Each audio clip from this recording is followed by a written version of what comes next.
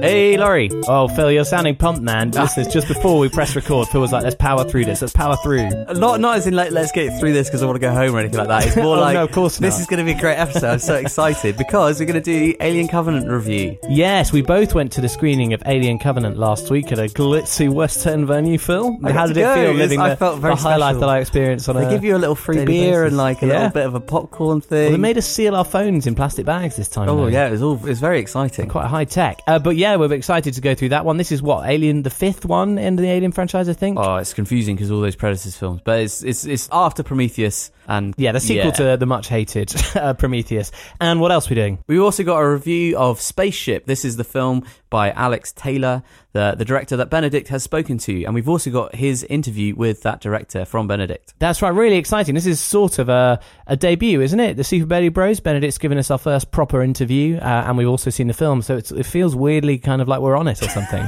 You know what I mean? I'm not used to that. Yeah, I feel a bit unnerved. Yeah, I know what you mean. We're also going to do your emails and tweets at the end of the show. Thanks so much to those of us who've been in touch, especially because we're recording this sort of 2 days after the episode actually came out. So if you've emailed, and people have emailed, then thanks. That's super good. That's really good. And we're going to do a section on, what is it again? Movies and movies. When a movie mentions another movie or shows another movie in their movie. That's right. We'll explain that more as it comes to listeners, but that's a fun one, and we're looking for stuff from you on that. Also, of course, What We've Been Watching is back. Do we say what the films are, or do we leave it for... Tease it. Perfect. Come on. Something to come. Okay, get in touch on superbellybros@gmail.com or @superbellybros on Twitter. And, of course, check out patreon.com/superbellybros if you'd like to, send us a bit of support and love. What is that what they say? Send us some love.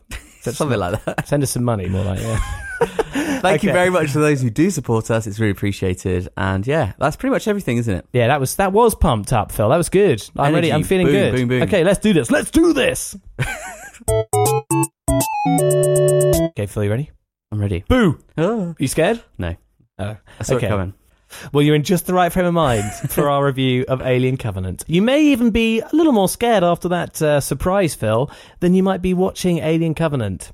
Maybe, or maybe not. I guess we'll have to wait and see. Exactly. I am saying maybe with a purpose there. That's not my opinion on the movie. Okay, so this is the sequel to Prometheus, Ridley Scott's much maligned prequel to the Alien franchise. And apparently he's got 3 films planned, so this is right in the middle. And we've got another prequel to deal with, rather like George Lucas's approach to Star Wars. So what we're going to do is play the trailer for you this week, actually, because the clips available on YouTube either spoil it or they're just not very good for the podcast. So enjoy the trailer, and hopefully it'll do a lot of the plot explaining for us.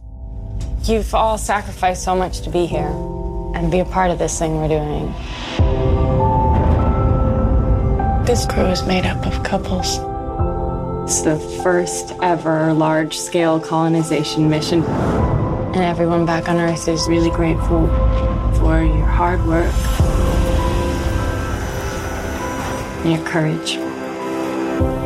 We're making history here. This is wheat. What are the odds of finding human vegetation this far from Earth? Who planted it?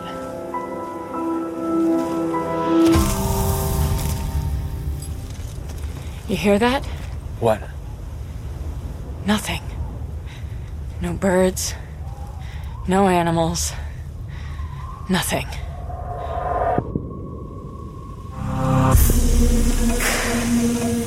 What happened here?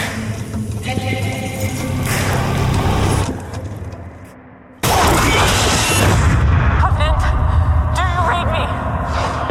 Covenant. What's happening? I need you back here right now. I need you. Okay, baby, just calm down, sweetheart. Calm down. Tell me to calm down. You're breaking up.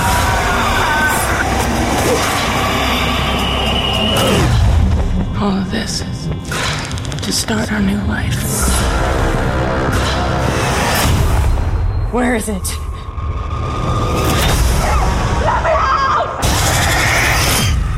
Ooh, is that giving you chills of memory, Phil? It's quite fun watching a trailer for a film you've already seen. It kind of reminds you of bits you liked in the film in a quite an effective way, I think. Yeah, there we go. So, well, listeners, as you hopefully heard explained there, This is a crew of colonists, 2,000 people in hypersleep, or whatever you want to call it, getting ready to colonize a new world with a skeleton crew, I suppose, who get disturbed out of hypersleep when an incident affects the ship as it's recharging. They meet up with Walter, the android played by Michael Fassbender, who's in charge of the ship most of the time, and then they have a group meeting, try and assess the damage that this accident has caused.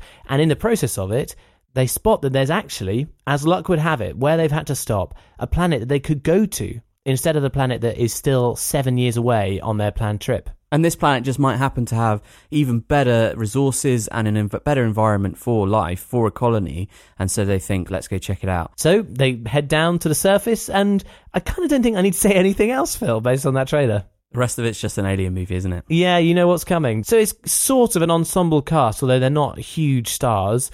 James Franco is in this film, as is Billy Crudup and Catherine Waterston from Fantastic Beasts and Where to Find Them, and Danny McBride, comedy actor Danny McBride. Yeah, he's the pilot called Tennessee, isn't he? But I mean, the real star of the show is Michael Fassbender, isn't it? He's front and centre, the kind of focus of the film, I'd say. Yeah. And he's the one who's sort of getting all the fun roles, shall we say. Yes, I think that's fair. So, listeners, I don't know what your expectations are for this film, but I'll lay my cards on the table, Phil. This is weird. We haven't done a review together for ages. I'm finding it strange, because normally I just launch into my thoughts straight away.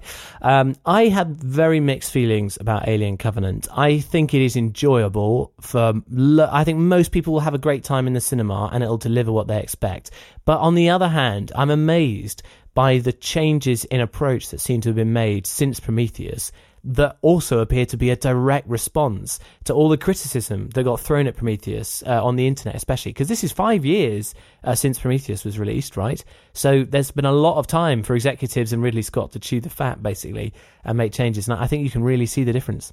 It seems to be a lot more concerned with just telling a straightforward scare fest. Yeah, back to basics. And a bit more action-oriented.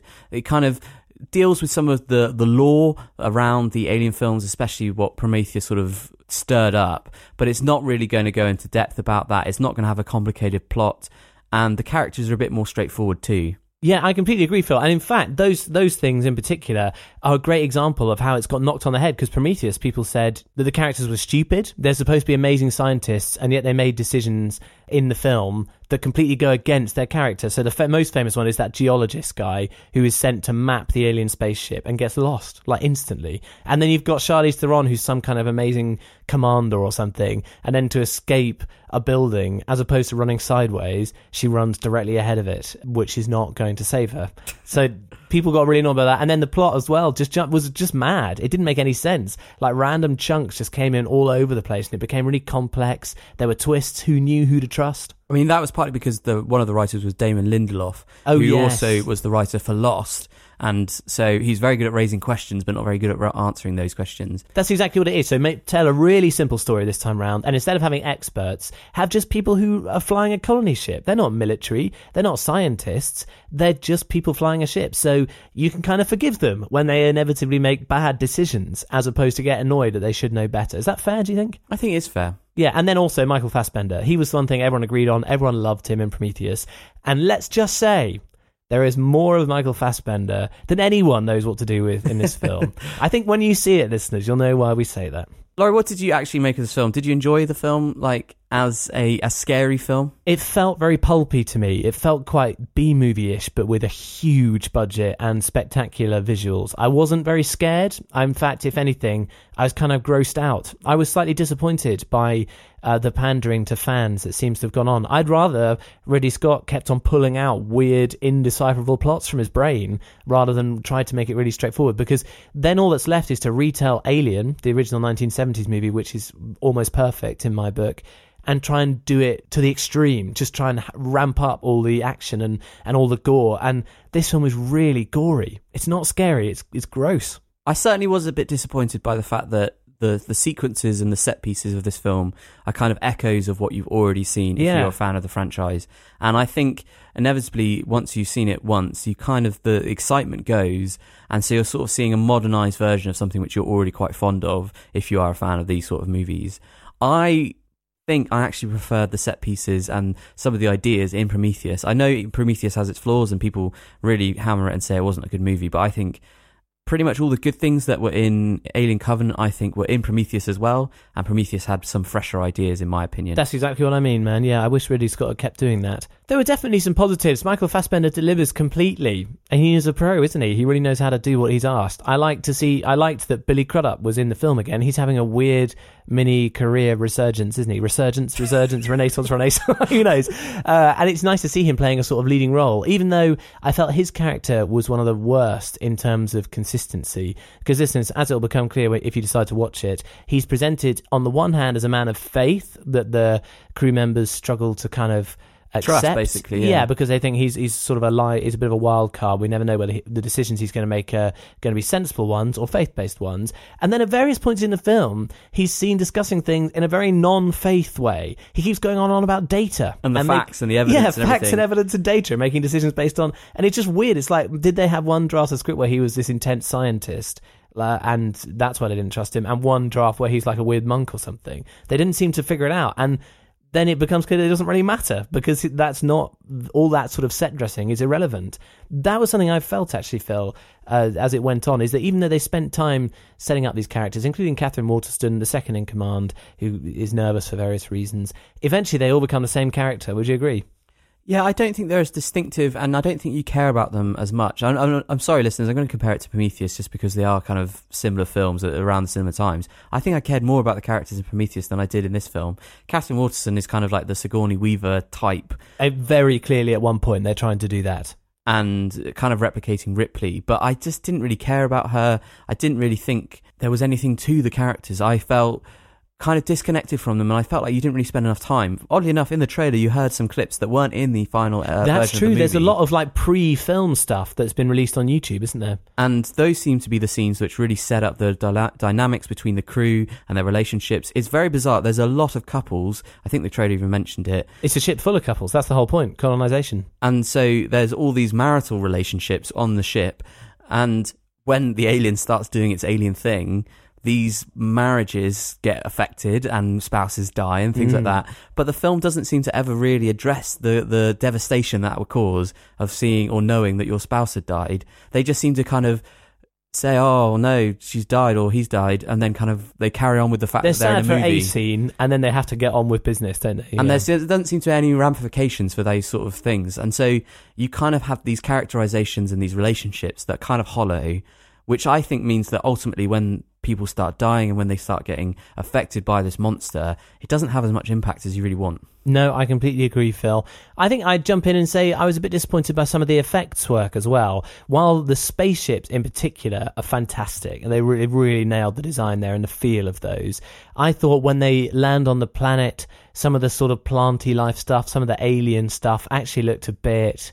not cheap isn't quite the right word, but just wrong somehow. We talked about this with Benedict, in fact, about Alien a few episodes ago on our Ask Benedict section, and we were discussing how having the man in the alien suit in that original one adds a whole other depth and a layer of fear to things because your eye doesn't instantly recognise it as CGI.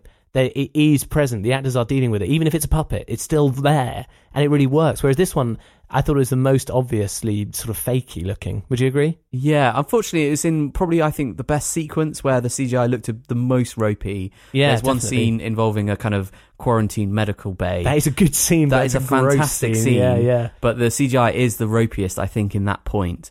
But having said that, it doesn't spoil the film in any way, and I think there is a lot to like in this film. That scene in particular I thought was fantastic. It was acted really well. It was a horrible situation, and you feel the weight of what's going on. And the fear in the actors, I think, is brilliant. But that was really the only scene that felt like that to me. Yeah, and actually I think the climax, the big kind of climax of the whole movie, really, I thought was a bit of an anticlimax, in all honesty. I wasn't really that fussed. I kind of just wanted to end. I think you can clearly see the fact that Ridley Scott's a very talented filmmaker. He knows what he's doing. He really knows sci-fi. He knows how to stage a scene and put it together. And there's a real quality to the images that he produces and the production design.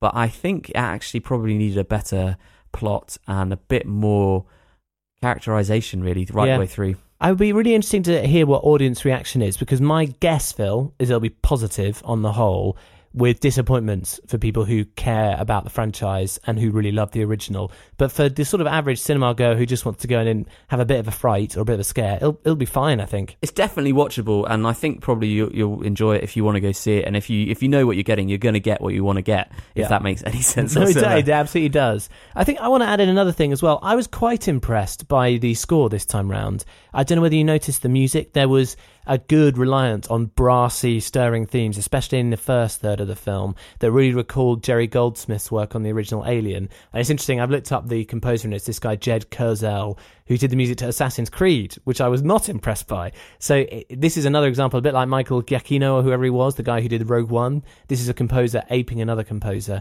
But in this case, I think it worked out well. So that was good, I thought. A final thing, sorry, Phil, my final thing to say is that when we're admitting that we felt Prometheus had the fresher ideas on the whole, that's not to say there aren't fresh ideas in this film, but I am disappointed that the approach they've taken to make them new, they've just created some new contexts and some new styles of violence. It's almost exclusively violence that's the fresh stuff, right? And they're really unpleasant, actually. That particular sequence in the shower that I didn't like for a couple of reasons, and Phil and I sort of disagreed on that immediately after the film. No detail, but I wasn't a big fan of that. And the scene in quarantine I thought was excellent and scary, but there was one particular extra shot that was included which showed a detail of the consequence to the person who's infected. Am I clear, Phil? Yeah. And that was really awfully unpleasant, I thought. It made me feel a bit sick. And never before have I been in a screening where you could hear so many people going, oh, great. Did you notice that? And this is a film full of critics. Like the guy next to me, I chatted to before the film, he was reviewing it for a piece, and he kept on squirming in his seat going, oh, no, it's too much. You think, so I think it really does push that boundary, and I'm slightly disappointed that was the goal they went for. And I remember reading your review, man, in your little newspaper thing. Ultimately, the scares aren't really based in conventional scaring techniques in horror movies or anything like that. As soon as you've seen an alien film, you kind of know what's going to happen. And instead, the film is very aware that you already know the famous alien sequences. Yeah. And so it kind of flips them round.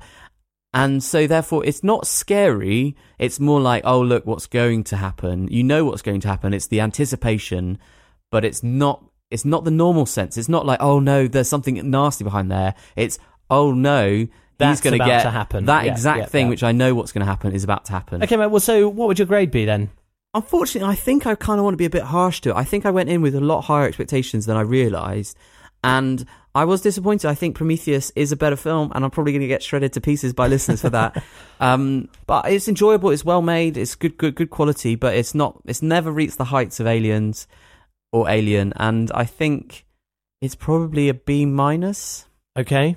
Or no, a B. Interesting. A buzzy B. Well, now you see, I think because of the expectations, I'm trying to get rid of those in my head. I reckon if you watch this again in a year after you've seen some other films trying to do the same thing, then I think its quality will be a bit clearer than you might guess. So I think it probably... Well, now I'm going to say it probably deserves a B. Sorry, it's exactly the same grade that you gave it, because I realised I couldn't give it a B+. But I think it's better than we've made it sound in our review, and I feel that particularly for having seen that film Life a few weeks ago, which is basically a retread of Alien. That was Ryan Reynolds and Jake Gyllenhaal, wasn't it? Yeah, that's right, and Rebecca Ferguson, I think, as well. And that was so bad. Like, in comparison, this is much better, certainly. So there we go. It's weird. That's first time in a while we've done it together, Phil. Do you think it went well? We sort of agreed, didn't we? Which never happened. It's true, that's weird. Any bonuses from you? It was weird seeing Danny McBride not be funny. It's true, maybe he's got a career as a serious actor. He was quite good. A bit like John C. Reilly or something. Both with the curly maybe. Hair.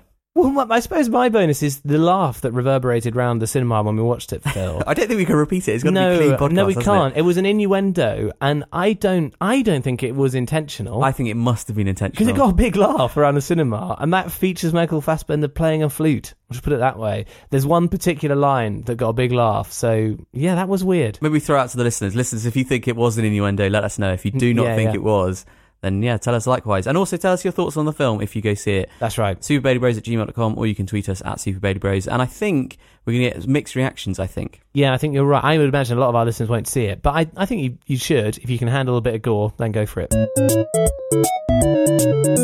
So, Phil, this movies and movies segment we teased at the beginning, this actually grew out of what was nearly a movie hate, I hate it segment. We haven't done one of those in ages. We were kind of, we just haven't hated much. Some listeners might not even know what that was. Okay, but anyway. But it won't be that anymore.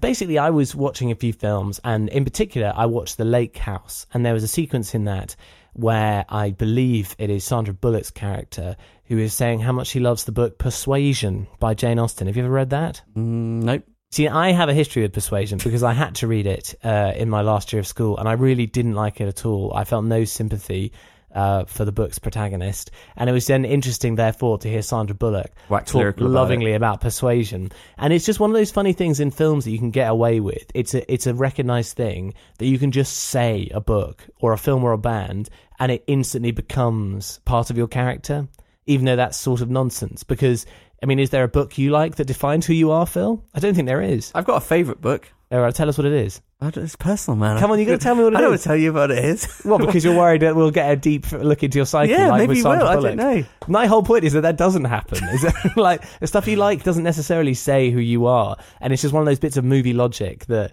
in the real world makes no sense, but in films makes perfect sense. It's quite a cheap way of kind of having something that they can talk about and quick discuss. Characterization that makes them relate to you well. So she just says, Persuasion's all about waiting, and I'm all about waiting, which is the most simple review I've ever heard of that book. Anyway, but then you chimed in, and there are quite a few examples of this, aren't there? I mean, in all honesty, man, I just think it's funny when movies use movies. That's kind of what I was thinking when I mentioned this segment. I mean, you've already mentioned it with 20th Century Woman, how you didn't like how they kept on referring to music and bands and things like that, as if that said something. As if just name-checking these things is somehow useful or meaningful, yeah.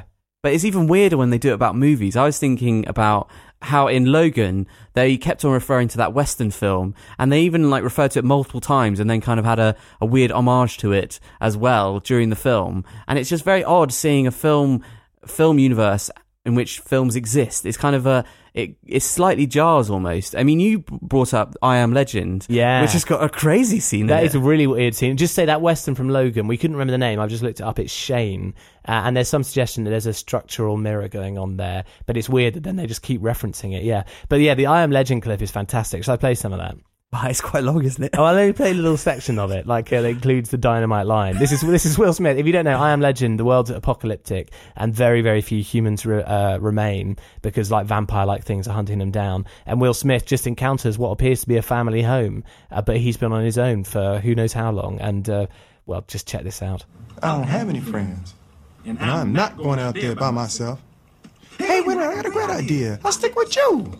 You a mean green fighting machine. Together we'll scare the spit out anybody that crosses us.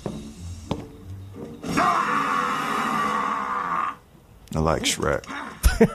What's so weird about that is how seriously that scene is played by everyone. So long. One odd scene, like we only played a short bit there, but the whole thing is 2 minutes. You can find it on YouTube. Of Will Smith gabbling on about doing all the lines. Very odd. And you were a big fan of Sleepless in Seattle for this, weren't you? Well, Sleepless in Seattle did it well. I liked how they did it. They're always mentioning An Affair to Remember, which is that Cary Grant film. Yeah. And in fact, it kind of inspires the movie. It inspires the conclusion of that movie with in An Affair to Remember, it's all about whether or not they go to the Empire State Building and whether or not they have a romantic moment and a meeting there. And then in Sleepless in Seattle, that informs how they then arrange that meeting in Sleepless in Seattle. I've explained that really badly. No, it's good. But man. What's funny is there's a really nice scene where they talk about it and you hear characters talk about this other movie and the girls are all like crying and sobbing about how beautiful and wonderful it is. And then Tom Hanks and his buddy are just like, what? I don't get this at all. And in fact, they make fun of it with a little great story about a grenade. I just want somebody that I can have a decent conversation with over dinner, without it falling down into weepy tears over some movie that you just saw. Very emotional. Although I cried at the end of The Dirty Dozen. Well, who didn't? Because Jim Brown was throwing these hand grenades down these air shafts, and Richard Jekyll and Lee Marvin were sitting on top of this armored personnel carrier. They're dressed up like Nazis. And Trini Lopez. He busted his neck when they were parachuting down behind the Nazi lines. Stop it. Richard Jekyll, at the beginning, he had on his shiny helmet because he was EMP. Please, no more. Oh, God, I love that movie. Oh, right, okay. But you've made me think of another one. There's Serendipity. John Cusack and Kate Beckinsale are sort of getting to know each other. It's like an electric first meeting, and you have to believe for the point of the film that these are two people who really should be together. So in a way, you can excuse the kind of reference. You quite like that one, don't you? Yeah, I haven't watched it in a long time, actually. I've been to that place in New York, though, Serendipity. Good hot chocolate, as they say. But yeah, no, this is how they do it here. Okay. Favourite movie? The correct answer is Cool Hand Luke. I've never seen it. Oh, come on. You've never seen Cool Hand Luke? Paul Newman? Oh, my God. Come on. Failure to communicate, sadistic cop in sunglasses with no name. Reminds me of you in that way. Yeah, and to round this off, there's one that I just hated, and it's not technically in a film, so you might strike this from the list, Phil. And I'm likely to upset some people with this opinion, but I am not a fan of the Gilmore Girls. Judith has really loved watching it while she's on maternity leave, and when our daughter finally goes to sleep for a couple of hours, that's her sort of time to relax. And I just came across the main girl. You know what they're like. They just talk. Lorelai and Rory. Yeah. I know them well, and she friend. just, it's in a cafe or something, and she just says, it's like that Akira Kurosawa movie. And the guy's like, what? And she's like, oh, you've not seen Akira Kurosawa? Oh, well. And I hate that. I hate that because she doesn't say anything about Akira Kurosawa. There's no point to that other than to say, hey, that girl knows her films. And I hate that. It's like, you can't just do that. You can't just name check all this stuff and get away with that. Anyway, it just felt like really shallow character building, and it's the writers saying, I know who that is. Maybe that's the thing. If you feel like they've actually seen the movie, that's the way to get away with it. For a second they have, yeah. So, listeners, basically, the point of all this rambly segment is we want to know your thoughts. Do you have any great examples where movies in movies, or, books in movies, when a character in a film references it, when it's worked really, really well and actually supported the film and contributed something? And can you think of ones that are really annoying? Absolute train wrecks when they just completely miss the point. It's just why even bother doing that? Why bring that up? Yeah. Probably no one else feels as strongly about it as I do, Phil. So there we go. I think I'm getting the sense you're more strongly anti-Jane Austen than anything else. No, I don't mind Jane Austen at all. I didn't like Persuasion, but let's leave that there for another day. So it's Super Bailey Bros debut time. We've got Benedict's interview with Alex Taylor, the director of Spaceship, and just ahead of his interview, I'm going to play the trailer for the film, so listen and enjoy this kind of eclectic mix of clips from the movie. And after that, we'll hear Benedict's interview with Alex. And there's some great stuff in there, listeners. They talk about the film, but they also cover what it's like to bring a first feature film to production, how he got the funding, what it was like moving from short film to long film, and also Alex's views on narrative cinema and reviewers and the whole world of film criticism. So loads of good stuff. And immediately after that, Phil and I are going to give our own thoughts on Spaceship. So here we go.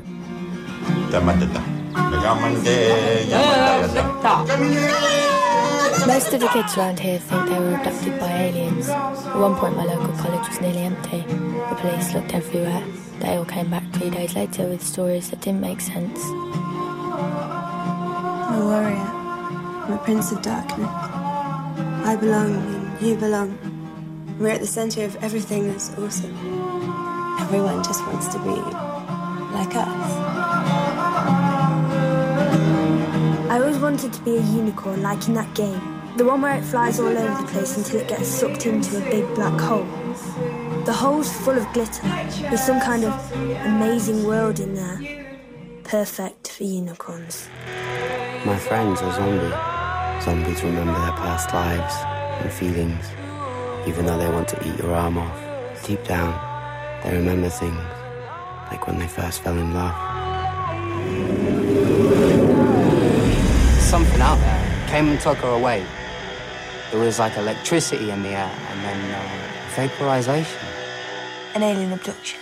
And if we were like the other kids. I'm delighted to say we are joined on the Super Bailey Bros in Movieland podcast by Alex Taylor. He is the writer and director of Spaceship, which is a very interesting little British independent film. Welcome, Alex. Thanks, it's nice to be here, Benedict. Good, it's great to have you. Now, Spaceship is not a conventional film, I would have to say, certainly plot-wise. Could you, in your own words, describe for the listeners what is going on in Spaceship? Spaceship is about a girl who fakes her own alien abduction, or disappears in what seems to be an alien abduction, and we follow her father looking for her. So there's this structure of a search for her, but really what it is a labyrinth inside a teenager's mind. That's how I saw the film, and I wanted to go left, right, down whichever alleyway I saw something interesting, rather than be constricted by a linear narrative. Which is why you're saying it's not conventional. So to me, it's normal to do that. Yeah, sure. I find it weird to restrict yourself to one pathway. I just find it. I just want to break out and just smash the walls down. So for me, this is the normal way of doing things. But it's like a constellation of portraits of people who are all trying to find themselves, and people who are trying to be themselves. Against convention, against peer pressure, and that's very much for me what I remember going through when I was a teenager, and I think even as adults we go through that as well in different ways. Yeah, I think you're absolutely right. And because you wrote the film as well, is it difficult to balance and to juggle the stories and character development of such a wide net of characters and different individuals and personalities? It is really difficult, and for everyone around me must have been quite frustrating, because I sensed where I wanted to go, but I was never always sure exactly on the day which pathway we'd be taking. So there was a lot of spontaneous. I wrote new scenes while we were filming.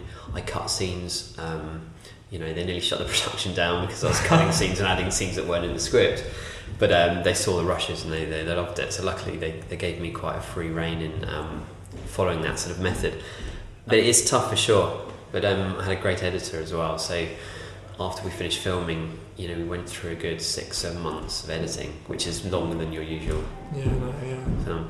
And we juggle scenes, trying them in different places, taking them out, adding them, cutting scenes, like a Rubik's Cube. And eventually we just got to a place where we felt the scenes are just firing off each other. It was very fascinating. There were some scenes that we moved from the middle to the end, or the end to the beginning, and they shed new light on the world. Yeah. How did you find this young cast? Because they're very talented. I hadn't seen any of them, I don't think, before, beyond maybe. It was something I was really passionate about, finding new talent and giving. I didn't really like the idea of having a bunch of actors who I had seen in previous films, and because therefore I just attached thoughts and atmospheres to them from their previous work. So Tallulah had never been in a film before. Right. Tallulah hadn't, and she's now the lead in a new Netflix series. She's in Taboo and that sort of stuff, and so it was all on meeting them in person and listening to the atmosphere of their soul, if you like. Yeah, absolutely. It sounds like a Radio 4 No, I believe it. But I really believe that people have an atmosphere to their soul, and I wanted to get a collection of the right sort of souls. Lucien studied ballet, for example, so it was just on that day that we were filming on an army ground, and there was a tank, and I had a previous scene I was just a little bit bored by, so I just cut the scene and said, Lucien, you do ballet, right? He said, yeah. I was like, can you do ballet on the tank? He said, yeah. Okay, we're going to film you doing ballet. Yeah. And that's how that scene came about. So if I hadn't have picked him, I didn't know that his ballet would come into the film at some point, but it did, didn't it? It did, and I was thinking, all of the actors were wonderful people, and I nicked things from their lives and did you? Yeah. and put them in the film. And did you trust them to do any improvisation, dialogue-wise, and that kind of thing? Yeah, there's a lot of improvisation. About probably a third of the whole film. Really? Is okay. improvised. As much as that, yeah. Because it does feel very naturalistic, and I think you capture, though it's not everybody's teenage experience or life experience, I very much related to that teenage search for some sense of identity and kind of answers to these questions that you're starting to think about. And you related to Luke's character, presumably, because you're sort of similar age and I'd say so. So do you treat your hiring of crew in a similar way to how you hire actors? Yeah, absolutely. Yeah. Interesting, because I'm sure lots of directors are just like, good resume, let's go with them or whatever. Yeah, and you get really bad atmospheres on some sets because they're just, if you don't care about who you're working with, you just end up with a sort of hodgepodge crew of misfits, But everything from production design, costume, I had a wonderful crew, and they all sort of Actually, they probably wouldn't say it, that they were all harmoniously working together. For me, it seemed like that. I didn't get to see anything that went behind the scenes. Great. Can you talk about the process of bringing Spaceship to the big screen? Because it began as a short film of the same name, though they feel kind of tonally linked, but not necessarily exactly the same characters or anything like that. So can you talk about that journey? So, Spaceship, the short film, actually made while I was developing the feature. I kind of made it. I was inspired by Chloe, who's a cosplayer, to write the story of Spaceship. Yeah. But I made the short film kind of help support my application. So to get to the big screen, I had to apply to iFeatures, which is still going, and there were like 350 people applying, and 36 of us got an interview, and 16 of us got a treatment. 16 of us got money to develop a treatment, and then they chose 8 of us to go to script. Okay. And then at the end of like 6 months or something, they chose 3 of us to go into production. Right. So it was really stressful. It sounds like X Factor. It was like X Factor, yeah. And you made friends on the people with you, yeah. And then it was so sad to see people go, but then you were happy that you got through. Yeah. Making your first film is. I came from music, and I saw I was doing music for people's films, and a lot of them were not getting to the point of making their first feature. So it is so difficult to get that first feature made. Yeah. You've really got to like nail every single pitching meeting that you do, and I don't know how I got through. And you say iFeatures, am I right in saying that is a collaboration between, is it the BFI, the BBC, and someone else? Can you kind of Creative talk, England, and Creative England. So can you talk about, do you know much about iFeatures because I don't think I'd heard of it actually. Yeah, I know a certain amount of it. I mean, so it's those 3 funders, and they put a third in each, and you have an exec producer from each of those bodies who you pitch your idea to, and they hopefully choose your idea, and then they guide you through the process. And iFeatures is for the first time feature filmmakers. So if you've done short films, you haven't yet done your first feature, you can apply to this. If you've already done a feature film, you can't. Right.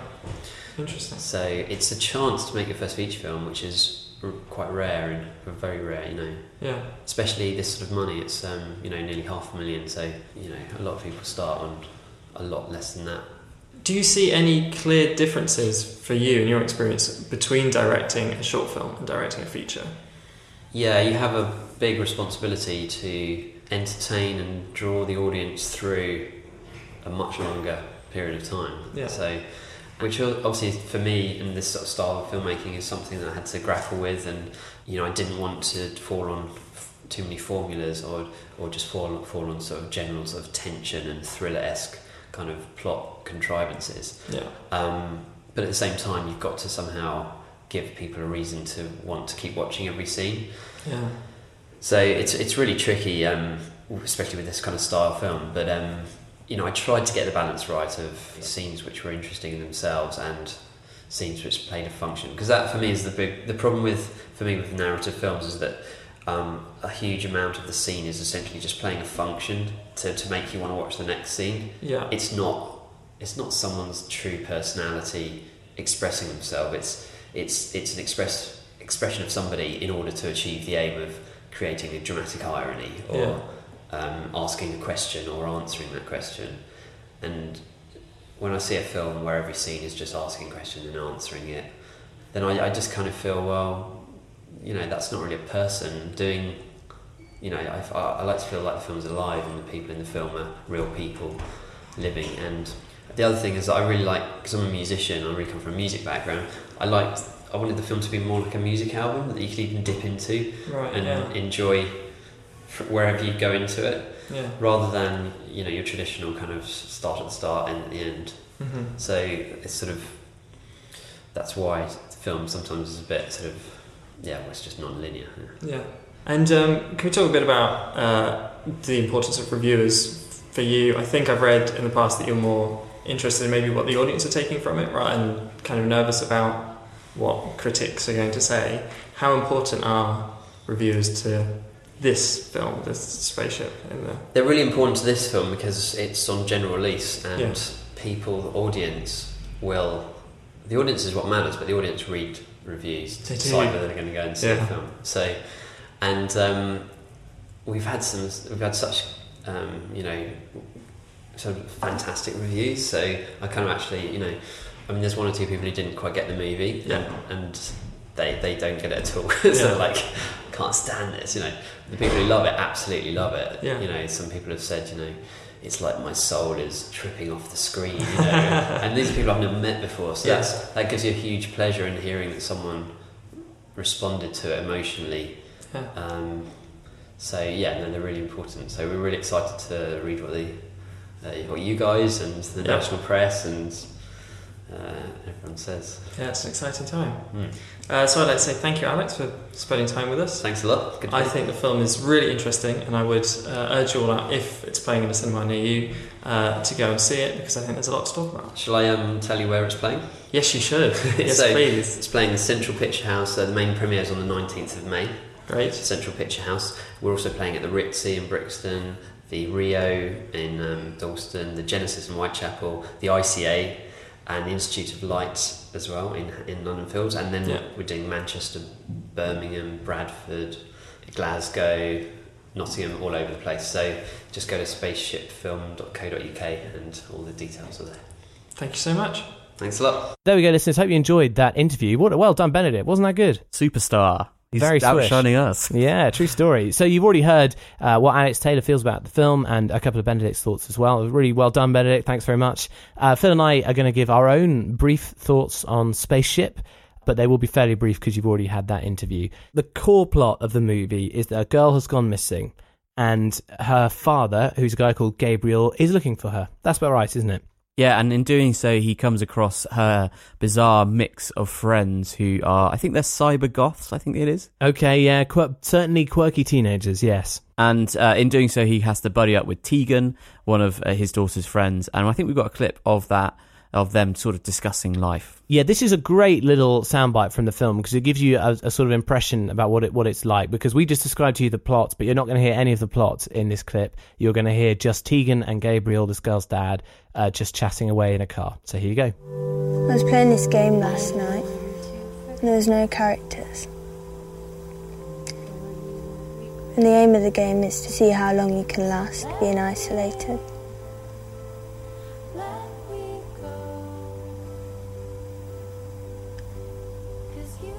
You kind of like see what the world's like and you appreciate it more. How long you last? There we go. Very sort of existential. Ethereal, you might say, yeah. Would you say ethereal? I don't know what ethereal means. Ephemeral, one of those two. I can never remember. I think ephemeral might be ghosts. Listeners, the best way to describe Spaceship, I think, is that this is an impressionist sort of film. So if you're familiar with impressionist painters, you can vaguely see the object of the painting, but it's sort of completely morphed into various perspectives or colours or interpretations. Everything around the object plays a bigger part than the object itself. Is that fair? Yeah. Probably not impressionism, but I'm going with it. No, but I think that's a fair thing. I don't think it's necessarily a film that's meant to be straightforward or accessible in a normal conventional way of a film. I think the film is designed to wash over you, and you kind of meant to be immersed and sort of weirded out in some ways by this other world that you haven't really come across, this teenage world where they're trying to be completely individual and almost alien. I guess that's why it's called Spaceship. Exactly, that's right. Yeah, and you can hear from Alex's interview, that was obviously part of the goal from him as well. There was this sort of fluid approach to the making of the film, and there was a bit of freedom to explore the characters and broaden out the world and experiment with the script. I think I would say is absolutely not mainstream. Would you agree with that, Phil? Yeah, I think so. I think it will appeal to some, but a lot of people I think will probably be intrigued but also slightly weirded out. I think that's kind of my feeling. I have to be honest. It wasn't the normal sort of film that I've seen, or a film like, and it wasn't really like a film I've ever seen before. No. And it was, I guess it's quite art house. I don't really know. I feel I suppose the highest praise I can give it in this case is that I have watched a film called To the Wonder, which is Ben Affleck, and it's a Terrence Malick film. Have you ever seen any Terrence Malick film? I haven't, and I'm probably going to get shot for saying that. But No. He's quite hard to watch, actually, Terrence Malick. A lot of his films things, again, I'd say they're kind of this impressionist thing. The camera moves around a lot. The editing is very sort of messy, so audio bleeds between clips and you don't really know where you are or what's going on. And the plot is not really the important part. It's the sort of texture and the feeling of the whole thing. So if you, for example, really loved Guardians of the Galaxy 2 and you really enjoy like the Fast and Furious films, you can't wait for the next Marvel film, there's almost no way this is your kind of film. But if you're interested in kind of being shown as something weird and wonderful and psychedelic in some places... Yeah, like a psychedelic. Skins is kind of what I thought. The TV show, if you remember that. Yeah, it's very much otherworldly, and there are some really good performances, I think, and some hidden British talent that's been discovered. The Alice girl, the one with the nose ring and kind of blue hair, she seemed very engaging and captivating when she was on screen. And Lucien Charles Collier, I think that's his name, he was very captivating. And this is probably the right time to mention the fact that the film has a thing which I haven't really seen before in a conventional film. It really wants to have no real main character. You definitely follow Gabriel, the daughter's father, as he goes and investigates, but he's not really a main character. And the film doesn't really focus on any one in particular. Instead, it is very concerned with giving you perspective from each of these characters. Yeah. They kind of take the focus at different parts of the movie. And that's kind of your gateway into the world. It's quite disorientating and intriguing at the same time. You're sort of waiting to sort of it all to click into place, I'd say. But it resists that basically right the way through to the end, doesn't it? And in some ways, I guess that's because it doesn't want you to sort of be able to dismiss these characters. It wants you to work hard to understand their complexity. And check this out, listeners. I'm going to do my artsy-fartsy thing. So, Alex, if you're listening, this is for you. Because, this might sound very strange and a different approach to storytelling, but this is a very old approach to storytelling. May I say to you, Phil, that the Iliad by Homer is actually constructed more like this than you might imagine. The Iliad, you think, is all about Brad Pitt defeating Eric Bana outside the walls of Troy, right? Actually, that's not really like that. The Iliad, as you read it, is the weird stream of consciousness battle. You constantly lose sense of the timeline and the place. You stay with one hero for a while, and then you just move to another one, and you don't come back to the hero before, but you still end up with a massive overall picture of the Iliad. And then similarly, James Joyce probably would have loved this because his poetry was very sort of impressionist. I remember one lecturer describing it to me as like the written equivalent of an orchestra tuning up to all the instruments play at once. And in a way, it's cacophonous. In a way, it makes a beautiful noise. So there you go. There's my artsy-fartsy part over. Now, may I say, I'm not sure that I can say that I liked it. I think that's how I feel overall, Phil. And I think in particular, I wasn't keen on some of the dialogue between the teenagers because it wasn't clear whether the film was trying to present some of their thoughts on life, death and the universe as valuable and as deep, or whether they were kind of frivolous and just teenage and sort of immature. And I kept thinking it was trying to say that it was deep in the end. And if there was supposed to be depth in some of that, then I disagree, basically. But having said that, I think at times that's true, and maybe that's inevitable with something which is a bit more art house and a bit more unconventional. You're going to get sort of a bit more ponderous dialogue. But there were moments when the teenagers really did seem like teenagers. There was one scene where they're discussing the piercings that they got, and they're sort of hanging around in their house, and they're all drinking and just sort of chatting, and they're giggling and laughing at each other, which I felt was quite authentic and just believable. And so that you've got these kind of very realistic sort of natural scenes between teenagers as they chat, and then these very intentional pieces of dialogue and monologues. And so it kind of jars and conflicts and juxtaposes itself quite nicely in some ways. I definitely was intrigued for the duration of the movie, but at the end, I wasn't sure if it was a movie for me. Yeah, sure thing. And I agree, Phil. I was intrigued right through to the end, but for me, it was probably more the visuals more than anything else. Because the visuals were stunning. There's some really creative camera work and angles and use of small interior spaces. I think there's a sequence towards the end where the dad is going through a sort of rave, basically. Like a neon party. That's fantastic. I thought that was wonderfully shot. And I really felt like, actually, there are some shots from that wouldn't have been out of place in a film like Blade Runner, for example. And it's, obviously the films are completely poles apart, but actually when Gabriel, the dad, is sort of emerging in sort of semi-darkness and lurid things are kind of happening left and right, that was a brilliant bit of sort of dreamlike chaos, wasn't it, on film? So lots of things that were very visually impressive, technically impressive.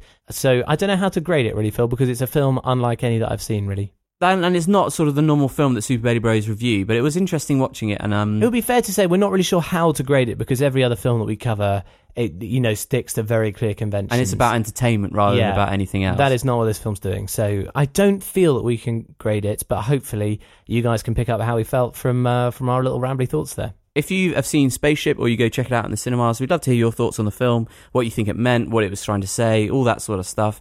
We'd be really interested to know what other people's responses were to the film. And I guess we're going to hear from Benedict when he's back in... is he in Cannes at the moment? He's going to be in Cannes, yeah. We're going to get some updates from the Cannes Film Festival from him. Very exciting. But when he's back, I'm sure we'll get a little bit of an update on what he made of Spaceship. Nice. Okay, thanks very much, everyone. Thanks very much, Alex, for being willing to be on our show. Any other bonuses? Well, there was a bad poem in there, but I think it was meant to be bad. I think it was satire. Do you remember the guy just saying disco over and over again? Remember that, no? I'm not sure if that was satire. I think it was. Listeners, definitely give it a watch if you can. Love to know your thoughts. What have we been watching this week? Woo! Laying my cards on the table, definitely not the right key. Oh, let me try again.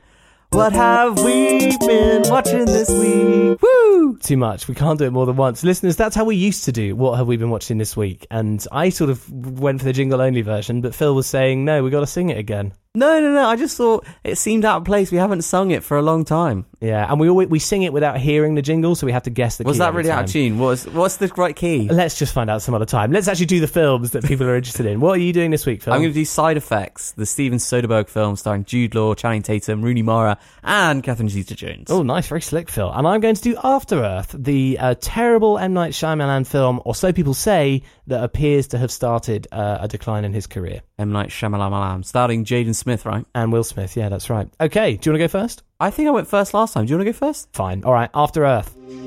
Crash landed. 2 confirmed survivors.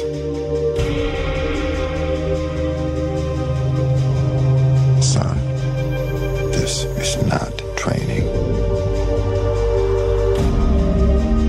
This is a Class 1 quarantined planet. The threats we will be facing are real. Everything on this planet has evolved to kill humans. Every single decision we make will be life or death. But if we are going to survive this, you must realize that fear is not real.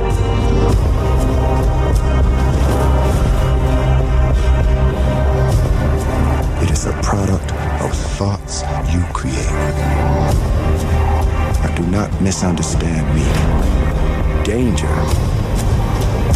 is very real. But fear is a choice. Do you know where we are? No, sir.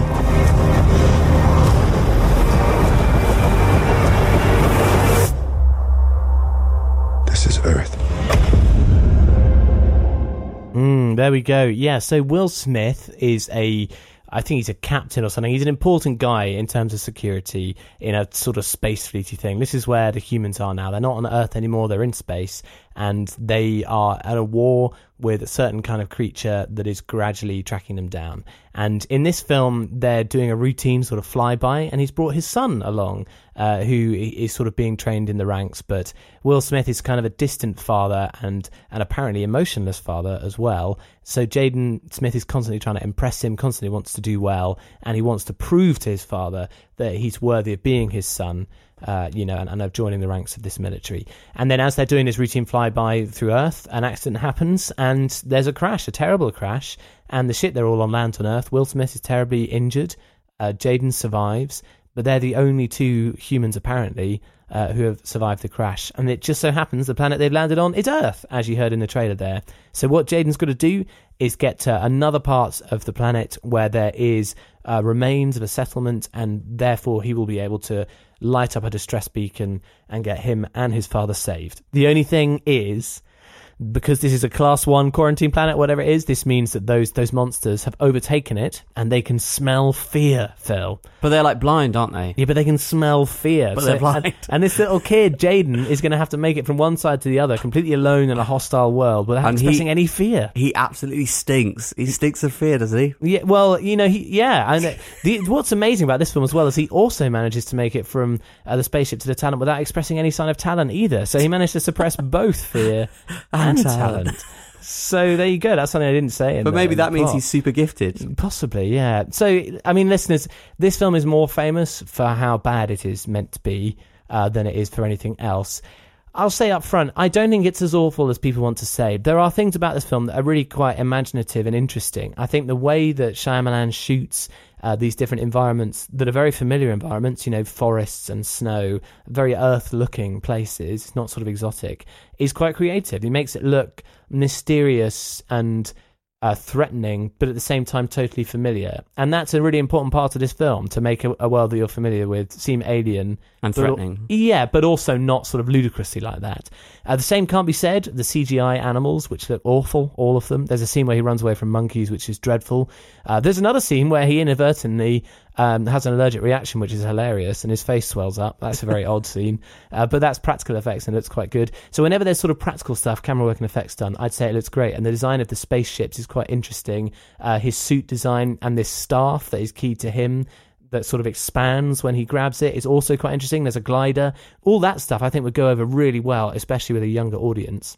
The major problem is just it's a boring idea. It's really weird that it got made. The whole point is they can't express any emotions, any fear especially.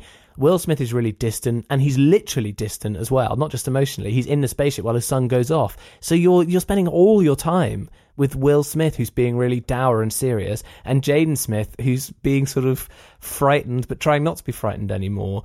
And that's it. That's the whole thing. It seems like a very flawed idea for a movie because it's actively encouraging your protagonist to not be relatable. Yeah, completely. And in an alien scenario, full stop as well. And the film progresses exactly as you'd imagine. There are some sort of odd moments where the relationship between Will Smith and Jaden Smith isn't clear, and they obviously have to work through various things together. And there is a sort of connection, I guess, with the idea that a father is having to allow his son to face dangers and be his own man for a change, even though Will Smith is reluctant to do this. It just isn't good. The major issue is the plot and the threat and the fact that you're not really in suspense. You don't engage. And Jaden Smith is just not really... It's tough to say about a kid actor. I mean, he's not a kid anymore. This was made a few years ago.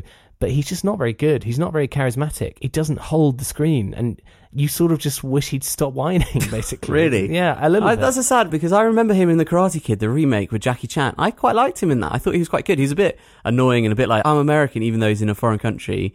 But at the same time, I kind of liked him, and I thought he held the screen. Is that partly because he's not being told to be emotionless and scared all the time? No, he's all like way too loud New Yorker guy. Which is probably closer to what he's actually like, I would imagine. Yeah. Knowing he's, Will Smith. So no, he was born in West Philadelphia. Sorry, born and raised. That's right, Phil. I forget. So for me, it gets a C. I think it's quite dour and unenjoyable, but it's not totally without merit. Do you think it could have been a successful youth novel or something like that?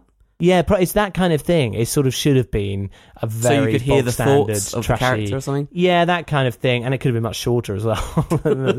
And one of the other parts of it that's frustrating is that Shyamalan is the king of twists, isn't he? And, we heard Benedict's review of Split quite recently, when he's given sort of really tense subject matters to work with. He's great, and he can keep you on the edge of your seat. The premise is boring. So there's nowhere for it to go. How do you twist something that's boring? Well, yeah, it just becomes more boring. It's just, nothing. That's every which way it turns. It's like one of those things where you go, what is those things called again? You're seeing the hand gestures I'm doing. Oh, the weird thing that the playground kids have, that all which choose a colour. Yeah, it's like a little cube thing, and every time you do it, you choose a 3, and then you do 1, 2, 3, and then I'm taking a long time to say it. I'm boring myself.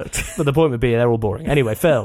Open up. Yeah. What's behind door number 3? Nothing. Nothing, exactly. All right, Phil, your review. Side effects. I'm Dr. Banks. I'm a psychiatrist. How have things been going with you? I didn't know who he was or what he did. He just swept me off my feet. And I told him I would wait for him. I want to have a life with my husband. She didn't just have the rug pulled from under her. She had the home, the husband, her entire life gone. Who wouldn't be depressed? What do we do? I honestly believe medication will help you. Prozac, Wellbutrin, Effexor. Maybe she's a candidate for one of these newer meds, the Blixa. I hope these things work. Whoever makes this drug is going to be rich. It's making it easier for you to be who you are. You remember this beautiful lady? She looks amazing. She's doing well. Em, it's the middle of the night. What are you doing? Are you awake? She walks in her sleep. It's a side effect. 911, what's your emergency? I just had no idea this was going on. In my opinion, you are a victim. You know I'm not crazy. She had no history of violence. We need to ask you to step off this now. What does that mean? I just want to know what happened. She's very attractive. Would you have treated her differently if she was a man? Emily, what is going on? I don't understand why this is happening. They're naming me. Resign from the case. Step off. I can't do that. But who can see the lies? That's why I have to make this work.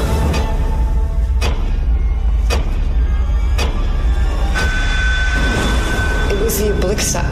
I would never be here if it weren't for that. I have to prove everything. I want my life back. She wanted to stay on it. She was feeling better. Isn't she sick? I thought sick people sometimes make things up.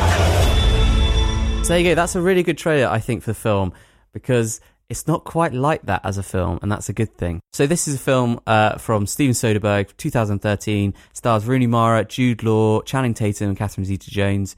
You kind of get a sense of what's going on. Rooney Mara is the patient, Jude Law is the psychiatrist, Channing Tatum is the husband who's been arrested and then is with Rooney Mara, and Catherine Zeta-Jones is another psychiatrist. It is just a different sort of movie, and it kind of blends and bends genre throughout the course of the movie. You think you're watching one sort of film, and then it switches and changes, and then you're suddenly seeing something else. It's sort of horror, thriller, psychological. It's a very unusual film, and it's quite difficult to put a pin in exactly what sort of genre it is, but it's a great film right the way through. I'll say it up front. You're quite a big fan of Rooney Mara, aren't you? Yeah, I am. I've seen her in Social Network. She was Mark Zuckerberg's kind of lady love, who never really got off the ground. And then also she was Elizabeth Sander in the David Fincher remake of Girl with the Dragon Tattoo. Yeah. And she was brilliant in that. She got all the piercings, everything. She was very convincing. She kind of has a weird Swedish accent and everything. I think she's good in this film as well. She's very compelling, and when she's on this drug, a Blixa or whatever it is, you kind of, it's really hard to gauge. It's very much about what's going on and who can you trust, who's really saying what they are and doing what they seem to be doing. It's a good little thriller, and it's a good little mystery. And I was hooked right the way through, and I saw twists and turns. Well, I didn't see the twists and turns that were coming. I'd really recommend this film. It's quite a tough one to watch because it deals with the mind and like who you really are and all that sort of stuff. And it's kind of some nasty ideas in there. But it's directed by Steven Soderbergh. He's the guy behind the Ocean's 11 films. And he's a talented director, and it's got a style. Jude Law's great in it. Channing Tatum's really good in it. He's a good actor, isn't he? Yeah. Yeah, he's won me over massively. Well, can I ask, I mean, you're saying there's good twists and turns in things, and this is a film where we question whether her version of events is right when something bad happens, basically, isn't it? And because she's on a drug. Is it one of these films that's presented out of sequence? Are there flashbacks and flash forwards? And is that how it keeps you disorientated? Or does it progress in a linear fashion? It progresses in a fairly linear fashion. It gives you a little bit of backstory with what goes on with her husband and his financial issues and how he ended up in prison and things like that. But it basically unfolds really nicely. And the thing which I really like is the twists and the turns are not just in the plotting of the movie, but also in the direction of the movie and how it's put together and how it's constructed. But it's not in a cheap way. It's not just sort of, oh, we didn't show you this bit. Like Now You See Me, for example. Yeah, exactly. Yeah. It's not just sort of saying, here's some information you didn't know, and that makes it all make sense. It actually genuinely is sort of unfolding in front of you, and you're with the mystery just as much as the characters are inside of it. Sounds great. I don't want to spoil anything, but I think it's great. I think it's really fun and exciting, and I was on the edge of my seat, and I didn't see where it was going to go and where it was going to end up. And I think all the performances across the board are really quite good. Well, I was just going to ask, because Jude Law in that trailer sounds like he's the leading man, and I had previously thought he was sort of a side character, actually, and I was surprised that he was cast in that role. He doesn't take many like that. He's more sort of smarmy, charming guy. So, yeah, how's Jude Law? He's good. He's got some real complex things to act out, and he's a good good actor in the film. I don't know. I was going to say, you can't see Phil's face, but he's clearly trying to avoid giving any of the plot away as he talks all the way through. Like, you've got such a quizzical expression on your face. I've been told I've got a rubbish poker face. I can't hide anything. Really? I'm the same, man. I'm the same. As it's about some unpleasant stuff, is this going to trouble people? I don't think so. I'm not a massive fan of horror films, and there's horror elements, but I think where it ends up is it's okay. I think if you see it right through to the end, you'll feel comfortable about the ideas of the film. But it certainly is not necessarily the most pleasant watch right the way through. I mean, that's what you want, isn't it? You want to feel sort of on the edge of your seat and a bit, where's this going to go? That's the whole point, right? And then you take a big sigh of relief or something. Ooh, okay, that's not a spoiler to say, I take it. Well, but how do you get to the sigh? No. Whose side are you on? Whose side are you on? Sorry, don't include that, please. We were recording this quite late today, oh, dear. In case you couldn't tell. Anyway, the grade for me, I think I'm going to give it an A-. I really like this film. Wow, is that good? Yeah, I've seen it a couple of times now. I've enjoyed it, and it's always kind of surprised me again in how it unfolds. And I'd be interested to know what listeners thought of it. Well, there we go. That's what we've been watching this week. Thanks very much, Phil. That's After Earth from me, which got a C, not great, and Side Effects with an A-. Send your thoughts to superbellybros@gmail.com or @superbellybros on Twitter. And as ever, if you've got a film you are burning with desire to have reviewed by us, then do send it in. But we can't promise that we'll like it. Yeah. Are you making up a song this time, or am I? No, I didn't go so well, did it? Your turn. Emails from the listeners. It's listener emails now. Right, moving on. Why do I do this to myself every single time? I hate myself. No, you don't. That's lovely. I don't hate myself, but I hate myself in this moment when I've just done a song. Well, I don't hate you, Phil. I'm grateful, and I'm sure the listeners are too. Listeners, thank you very much for getting in touch, especially for having managed to get in touch only 2 days after the actual show was released. We've got a few to go through. Stephen immediately got in touch with Movie Clinic and Guardians 2. Hey, bros. Sorry this is a week late. Not at all. Didn't want to listen to the Guardians review until I'd seen it. Perfectly understandable. Thanks for watching Seeking a Friend for the End of the World. We watched it because this is Stephen's recommendation. That's why we did that in our Movie Clinic, right? He says we watched it because it had 4 stars on Amazon Prime and Steve Carell was in it. When it was terrible, we thought we'd missed something. So glad to hear that we didn't. Sorry you had to watch it. That was kind of what I said right at the beginning. It was my guess. I was like, probably the reason why this feels like there's something you're missing is just because it's rubbish. And so I'm surprised it got 4 stars though. That's really shocking. I think it's the kind of film some people really like because of the quirky music, basically, and because it just is quirky, full stop. I bet there's somebody listening who's like deeply hurt by what you said. I don't think it's very good, so come at me, as we say. He then goes on to say -1 for Laurie on Guardians of the Galaxy 2. I get what you mean about all the characters having sob stories, but surely it's a good thing they're trying to give the characters more depth. Considering they met in a prison, it's not surprising they have sad backgrounds. Your thing was the fact that you already knew all their backgrounds already. The only one which you didn't know is Yondu and his Ravagers or whatever backstory. But you kind of have a clue to that as well. I think to give Stephen some credit, I think this came in just for last week's show, so Stephen has probably heard those extra thoughts now. So he knows. I don't think it actually does add any depth. You're right, Phil. But I'm glad that other people feel they're getting to know these characters as well. Also, I know you hate the setting up the next film thing, and while there was plenty of that here, they did have quite a good storyline for the film itself, which was your point, Phil. Yeah, I think it's fine. It's not the most original idea, but I think they handled it pretty well. It's actually surprising they dealt with Quill's dad in the way that they did. When we left, my wife was surprised. Spoiler, spoiler, spoiler. So yes, they set future stuff up, but I don't think it was at the expense of a strong story here. I think that's fair enough. Do you think so or no? Well, you know how I feel. Disagree, I don't think Big Jelly Goop is a good story. I think it's a metaphor for personal relationships, and it's just got Disney written all over it. But there we go. Out of interest, what did you think of Kurt Russell? He's fine. I mean, you haven't seen Fast and Furious 8, Phil. He's in that as well. He's just having the time of his life right now. Someone somewhere has decided that he's an 80s icon, so let's just get him in films and everyone go, oh, it's Kurt Russell. That's kind of why I think he's getting the gigs. He's a good actor, man. He's fine. He does a great job. There's a lot of people in that category. He's kind of like Jeff Bridges, though. Do you know what I mean? He's old and grizzled. They could play very similar roles if they chose. Quite nice to see them in the same movie. It's never happened before, has it? I don't know. Maybe the same person. No, it's rubbish. Finally, he says, I thought this was just as funny as the first one. Our cinema were cracking up all the way through. Did you laugh at Baby Groot dancing? I didn't laugh at it. I liked it. It was nice. That's your personality. But it's not a joke, is it? I didn't laugh. I liked it. I really love that beginning scene. I've said it every time. I thought that was really good. And I kind of got the joke when they're saying, has anyone got tape? But for me, it was just a bit laboured. And it was like, if this is how I imagine a script meeting went. It's like, we've got a climactic thing right now. We need to do our Guide into the Galaxy thing where we don't do it like every other superhero. So how about, can we think of a joke? Anyone got a joke? You over there, what have you got to say? Oh, nothing. You over there, what have you got to say? I'm not sure. You over there, have we got any tape? That's good. Let's use that. Have we got any tape? Okay, I overplayed that, but you know what I'm saying. Yep. So, Stephen, thanks for your email. Alistair got in touch at Super Bailey Bros. Great pod, guys, but Interstellar is easily in Nolan's top 4 for me, with The Dark Knight, Inception, and The Prestige. Where's Memento in that list? I'm sorry, where's Memento in that list? That's a good question. Memento's kind of the classic, isn't it? Really, I would argue that that's his most interesting film. Wow, there we go. An argument for you, Alistair. He says he loves it because it's a great dad-daughter love story thing going on. Yeah, I like it. I like the emotions in the film. I think it's sort of not what people expected, though. That's my new thing. Yeah, no, you said that well last week, Phil. Yeah, nice one. One quick tweet reply here from Jacob, who got in touch about Mindhorn. And this is in response to me saying, how did Steve Coogan allow himself to be in it? How did it get made? All that kind of stuff. And he says, Mindhorn, doesn't Steve Coogan's Baby Cow production team produce The Mighty Boosh? And the answer to that is yes, they did. Steve Coogan's production team did produce The Mighty Boosh. They also produced Mindhorn. So there you go, there's the link. So well, that might explain why Steve Coogan agreed to be in it. I'd say, there's a lot of production teams that share stars that don't immediately get their star in it. I think, Julian Barrow is probably just desperate to get as many people into this film as he could, and having that production team on board would have helped. But probably in some a ways, mates thing, isn't it? Yeah. Sorry? It's probably just their mates. Yeah, that kind of thing. And if anything, I reckon the fact that Steve Coogan's production team was involved means there's even less excuse for it to be as average as it was, basically. I'm really curious to know what other people think of Mindhorn if they go and see it, because I don't doubt that loads of people will like it a lot more than me, but it just really didn't strike a chord with me at all. And that's it. Those are all the emails we've had in the amazingly short space of time. So thank you so much, all those who got in touch.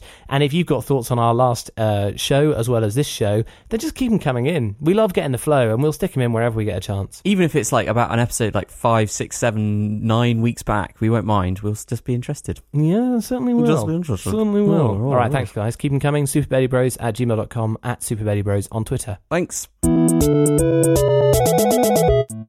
Phil, it's late. We haven't recorded this late in a long time. I'm feeling the difference. In like a non-Weetabix way, it's like anti-Weetabix. And what do you mean, Weetabix? What's this going to be? Like you eat Weetabix and you're meant to be set for the day. This is like the reverse of Weetabix. I suppose, and it's also quite warm as well. It's been a warm day, so I feel like everything's stacked against it making sense. You do the little outro spiel this week, Phil. You did it well last time. I'm going to mess it up now.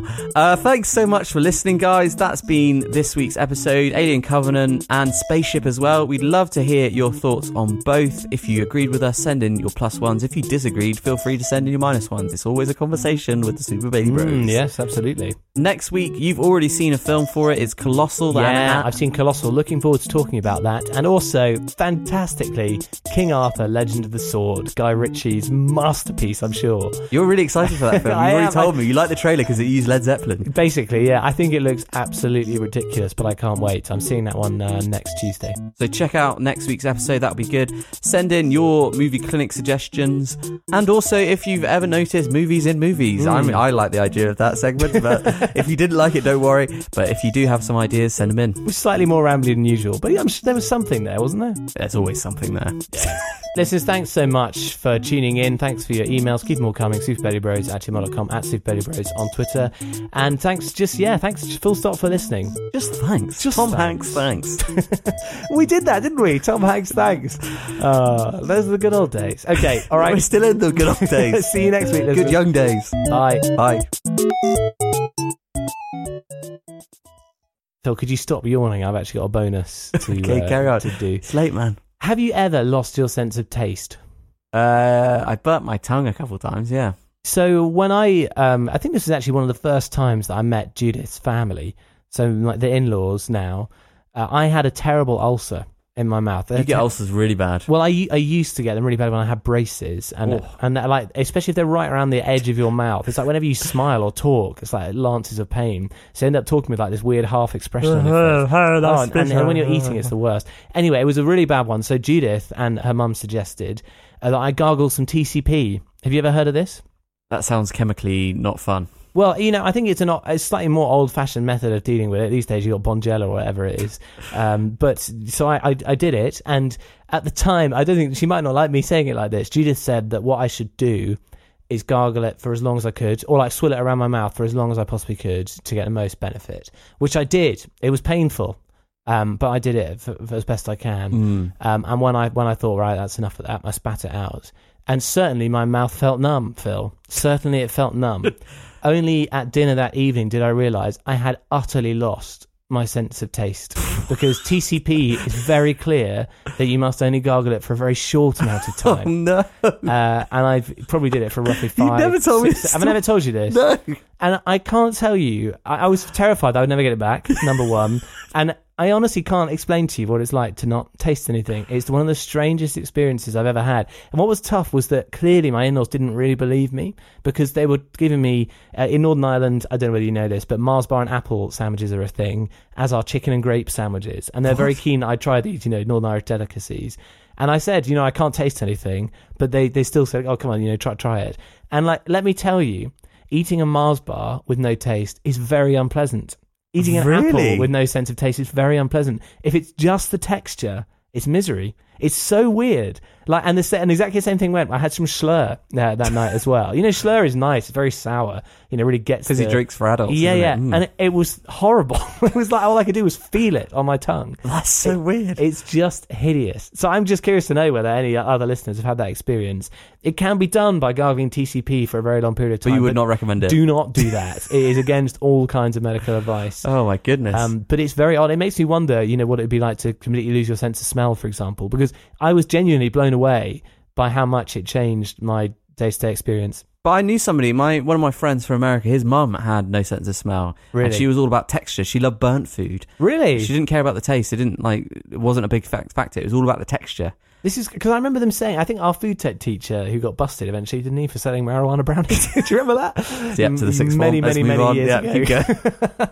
I remember him talking about how smell was really important with pineapple or something, and you had to visualize it as well, because if you couldn't smell pineapple, then it tasted like something else. If you visualized chocolate, then it would, yeah. So anyway, what? Something really strange. But clearly that guy's been eating his own product. Oh man. Anyway, there we go. That's my little story for the day. What an interesting story. I saw it coming. Actually, we can't use that. It didn't work at all. We'll just cut my I saw it covered thing and then just carry on. I don't know what to say now. You say, well, there you go. You made me more scared than the film might make you feel. Well, maybe not. Who's he? This is the bait. I think I'm gonna give it an